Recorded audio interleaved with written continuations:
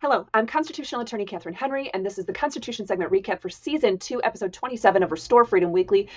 This topic was a great one. We had my good friend, special guest, 2A to talk about this very timely and important topic, and we're going to just recap it for you now. You can go ahead and click the link for the full episode on page 2 of the slideshow this week. So the New Mexico governor bans carrying guns and says that the Constitution is not absolute. What does the Constitution say? What can be done about this? And who can do something about it?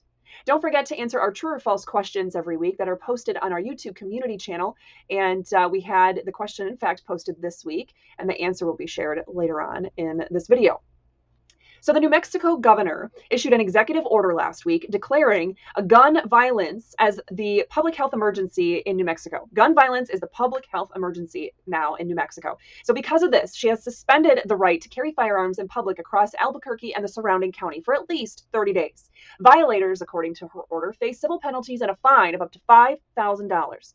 She says, of course, the Constitution is not absolute and that you don't apply the Constitution in an emergency. And her oath is also not absolute. In fact, she said, quote, "No constitutional right, in my view, including my oath, is intended to be absolute." Now, what's interesting is that her oath is not a right of hers to choose to enforce or invoke at all. It's an oath, but I guess she doesn't understand a lot of things about the Constitution, does she? Now, Sheriff Allen there in New Mexico says that he has reservations about this order. He said, "While I understand and appreciate the urgency, the temporary ban challenges the foundation of our Constitution, which I swore an oath to uphold. I am wary of placing my deputies in positions that could lead to civil liability conflicts, as well as the potential risks posed by prohibiting law-abiding citizens from their constitutional right to self-defense." You also have the Albuquerque Police Department Chief Harold Medina that issued a statement saying that the APD officers would not be enforcing civil violations of her executive order.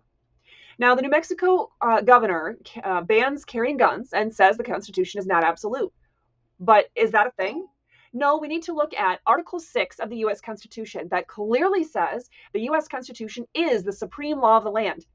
And there's no word except.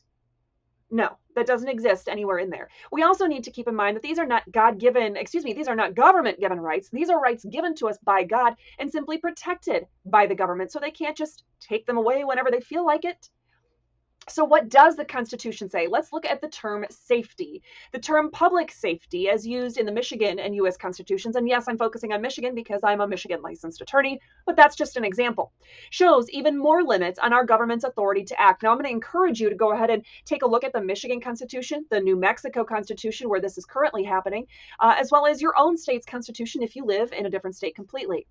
Now, the term safety only appears once in the U.S. Constitution, and that is found in Article 1, Section 9 of the U.S. Constitution, where it says the privilege of the writ of habeas corpus shall not be suspended unless, when in cases of rebellion or invasion, the public safety may require it. Again, nothing to do with what we're talking about here with gun violence.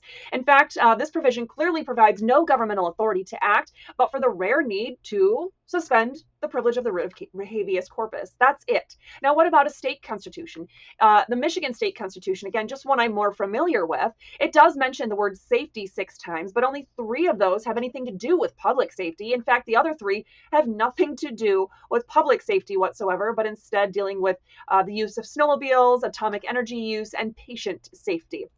Now, of the 3 that do have something to do with public safety, you have that same concept of suspending the writ of habeas corpus if the public safety should require it. That's Article 1, Section 12. You have protection of air, water, and other natural resources that's covered in Article 4, Section 52, relating to the legislative authority to do something to protect our God-given land and water and other natural resources, and to have the government own property, real property, for the benefit of, quote, public health and safety. That is in Article 7, Section 23 of the state constitution that allows them to have municipal hospitals or buildings for sheriff's departments or police departments. Now, what about the U.S. Constitution?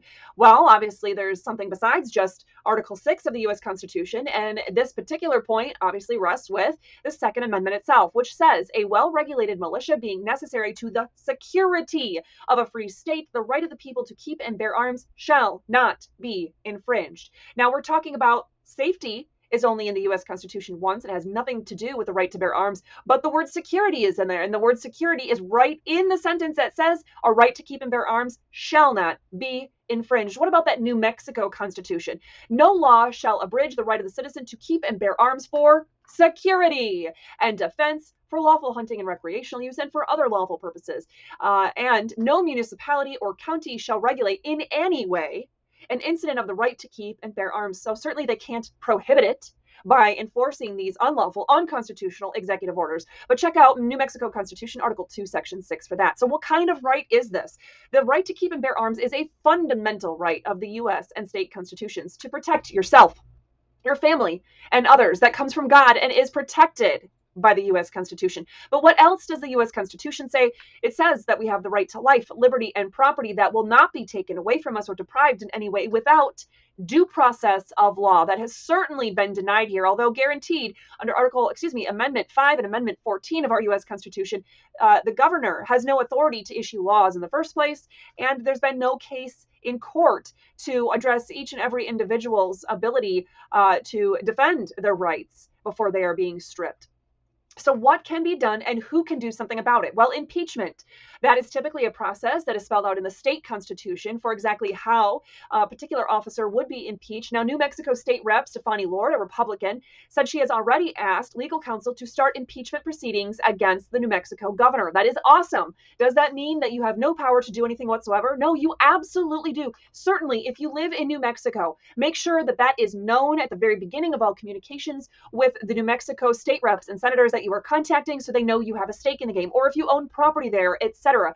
But even if you just live in a state like Florida or California or whatever, you can still reach out to the state reps and senators in the state of New Mexico and encourage them to participate and support the process of impeachment for violators such as this. Make an example out of this woman that does not know how to read, let alone enforce the Constitution that she took an oath to do.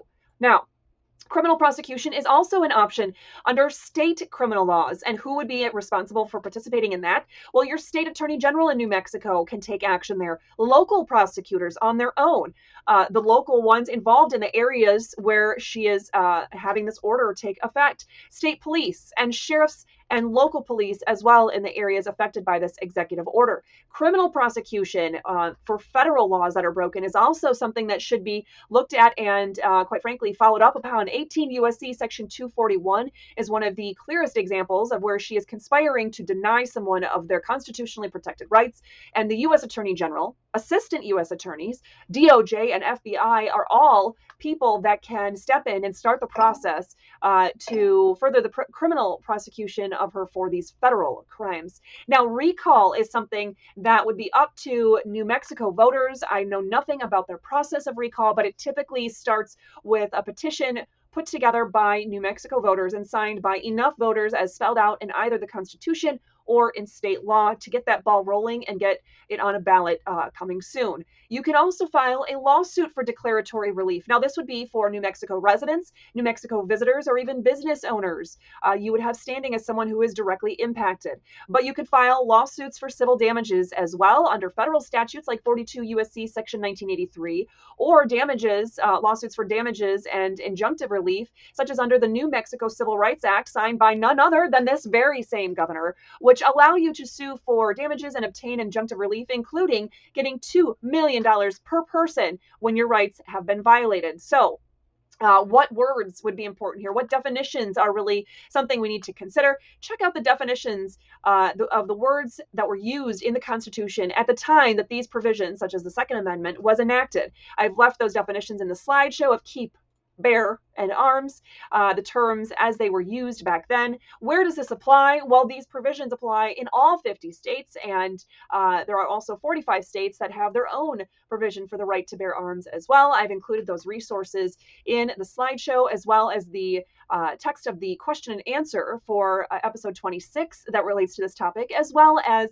the answer and the question as they were posed this week for the true or false question that correlates with this week's topic. So make sure to check those out, as well as that full episode from Tuesday, the Wednesday Way to Get Involved Challenge, and the Friday Freedom Fighting Tools. Check us out the first week of October for our next full live episode of Restore Freedom Weekly, and check back next week and every week in between for the 10 to 20 minute videos on very important topics such as this one. Thanks so much, everyone. Have a great day.